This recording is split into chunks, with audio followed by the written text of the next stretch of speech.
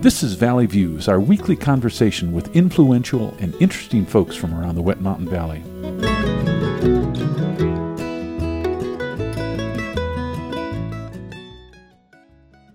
Today on Valley Views, we have the pleasure of visiting with Steve Gunnels, who's a local resident and a mechanical engineer who's worked on some of the largest optical telescopes in the world, and that's going to be the focus. Steve, welcome to the program.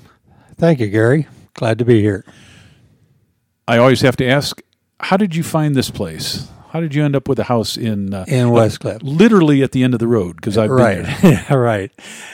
So I was just starting my consulting engineering business in 1984 and had a client in Santa Barbara.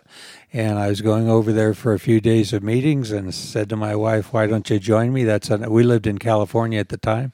So that's a nice place to spend a few days. So she did. And when I got back to the motel that first evening, what'd you do today, dear? And she said she had read the local Santa Barbara newspaper and saw an interesting ad for property in Colorado.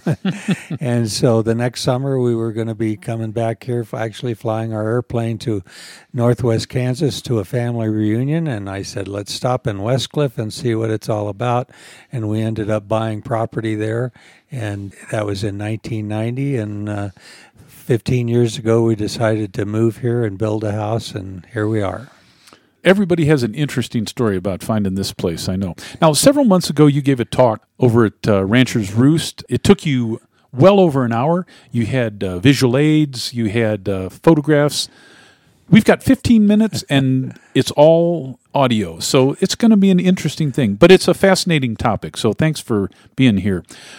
Looking through a large telescope, you're looking deep into space back in time, sort Correct. of. Give us a sense of the complexity of the universe, the number of stars, the number of galaxies. It boggles the mind. Right. Okay. So when I took an astronomy class many years ago, so I'd understand more about what my customer, the astronomers, did for a living, I tried to focus on gaining some kind of an understanding of the complexity and size of the universe. So complexity I would define as the number of stars in an average galaxy and the number of galaxies in the universe. So it turns out there are a few 100 billion stars in an average galaxy. Well, that's a very large number that's hard to visualize. So I've come up with a way of visualizing and describing that to people, and that is this. Most people have an idea what a BB is, that you shoot from a BB gun. Mm-hmm. And a BB is a little over 1/8 of an inch in diameter. So it turns out that if you were to cup your hand as deeply as you can cup it and pour it full of BBs, that would be about 1,000 BBs you can hold in your hand. So how can we get to a few 100 billion and visualize that number, just the number of stars in an average galaxy? Well, it turns out that most people know what a tennis court looks like, how large a tennis court is. It turns out if you built a 10-foot high fence around a tennis court and filled that volume, chuck-a-block full to the top of the 10-foot high fence with BBs, it would take 25 of those tennis courts with BBs filled 10 feet high above the court surface to represent a few 100 billion, 200 billion. And that's about how many stars there are in an average galaxy. And there's something like that number of galaxies in the universe. So it's just an incredibly large number. That's quite a visual on that. So that's great. Now, what would you say about the size of the universe? Okay, the way I like to think of trying to visualize the size of the universe, which in a way is even more mind-boggling, is this. Light has been traveling around the universe since it began, and all astronomers now pretty much are in full agreement that the universe began with the Big Bang, and they all agree pretty closely that the Big Bang happened 13.8 billion years ago. So if you look through a large telescope at the night sky, at what looks like a dark area of the night sky, you will see many hundreds or thousands or millions of objects, stars and galaxies, because the large telescope has so much higher sensitivity than your eye does. And so if you look at the faintest objects for the longest time through the largest telescopes, you're looking close to the edge of the universe, and light has been traveling from that object to the telescope for 13.8 billion years. And how fast does light travel? It's 186,000 miles per second. And a way to visualize that is if you were in space and you had a dimmer switch on the sun and you could turn the brightness of the sun down to where the Earth was just glowing, and someone had a flashlight or a very bright beam of light, say at the equator, and you aim that flashlight right around the circumference of the Earth at the equator, the largest diameter, light would travel around the Earth 7 times in 1 second. That's 186,000 miles per second. And light has been traveling from the most distant objects in the universe for 13.8 billion years at that velocity. That's massive. Yeah. Thanks for that. Let's talk a little bit about telescopes. Okay. What are a few of the largest telescopes in the world okay, today? The largest existing, so we're talking about optical telescopes here, and people probably may not be aware of the difference in radio and optical telescopes. I might mention that radio telescopes work at radio wavelengths, which is a much longer wavelength than visible light, which optical telescopes work at. And so the surface of the shape of the primary mirror in an optical telescope has to be much more precise than a radio telescope, about 1 million times or more precise. And so that's why there have always been very large radio telescopes, and only in fairly recent decades we're getting to build extremely large optical telescopes. Let's talk about one in particular that you worked on, the GMT, the Giant Magellan Telescope in Chile. Right. How large is it? I understand its resolving power is 10 times greater than the Hubble telescope, which everyone knows out in space, that sends the fantastic photos back to us. Correct, yeah. So Hubble has an aperture, the primary mirror, which is how you define the size of a telescope. It has an aperture of about 2.5 meters. The aperture of the GMT is 25 meters. And so the resolution or precision of objects that you can discern in the sky will be 10 times greater with GMT than it is for Hubble. But the other feature of a telescope that we're interested in is sensitivity, and that is determined by how much light it gathers, and that goes with the area of the aperture.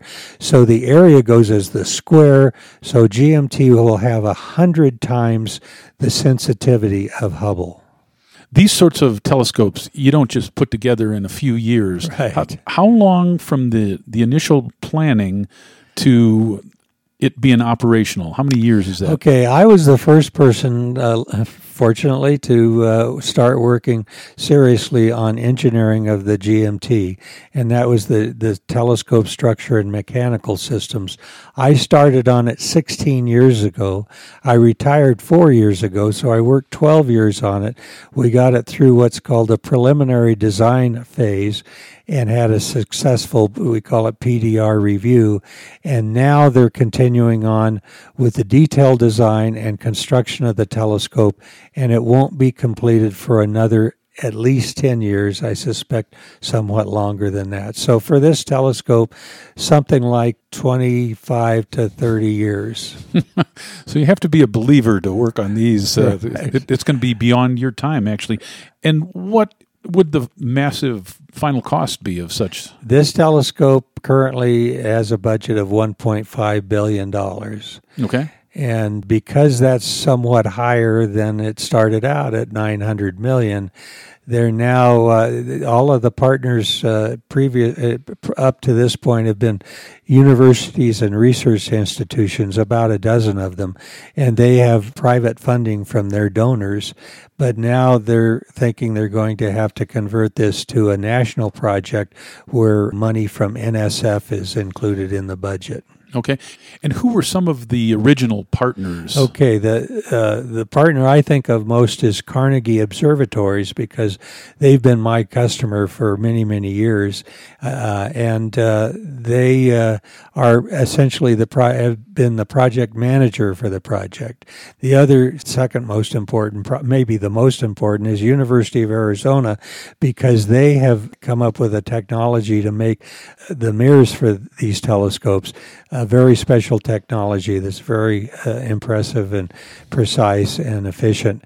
And so they're making the mirrors at the University of Arizona in this phenomenal shop under and behind the football stadium at the University of Arizona in Tucson.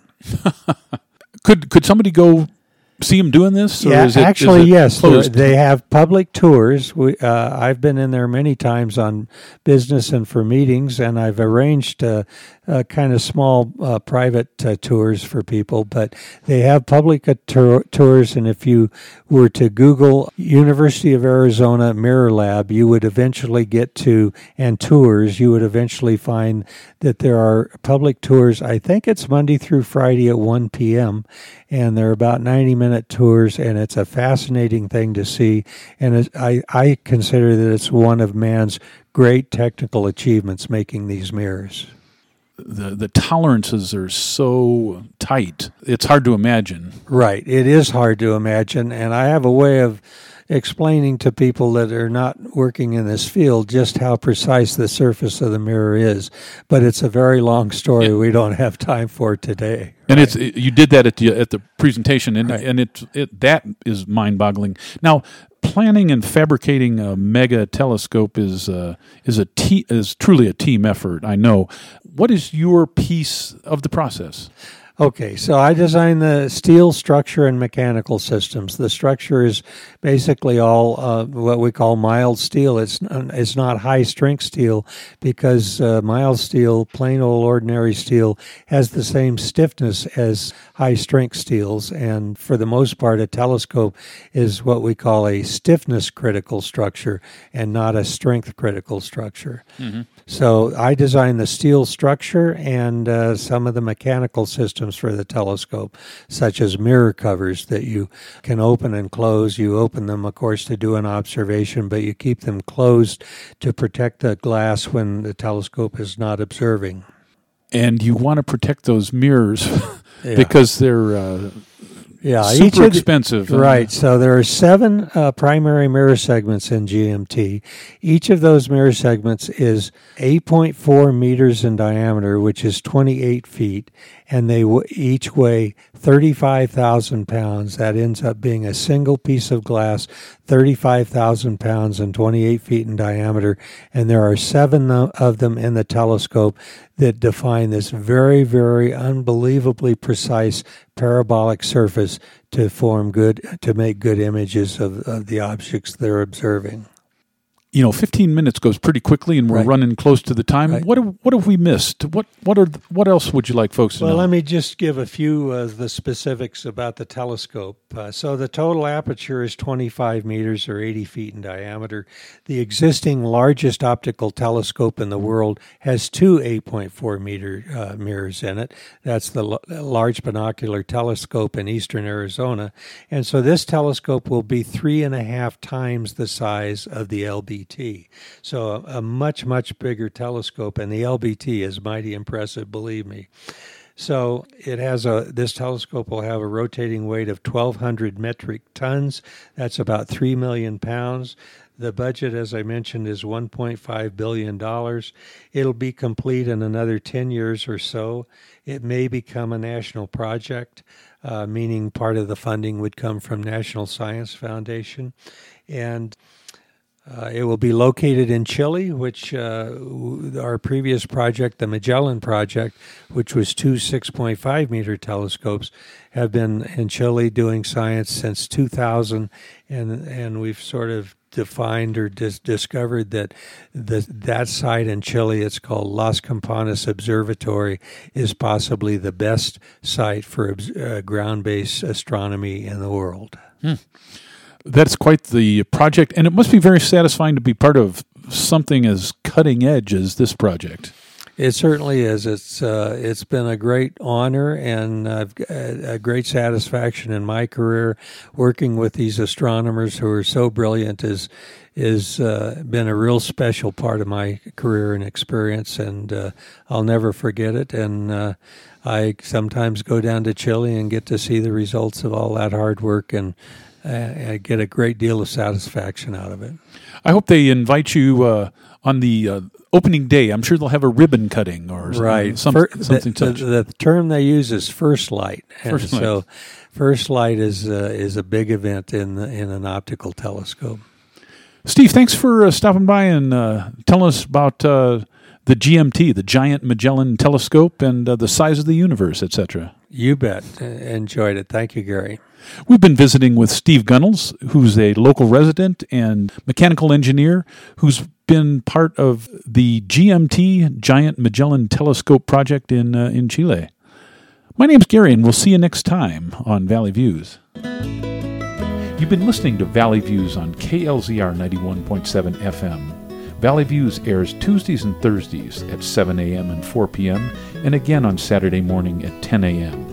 Send your ideas and comments to comments@klzr.org. Valley Views is produced by the volunteers of KLZR 91.7 FM. I'm walking on a rainbow with my feet on solid ground.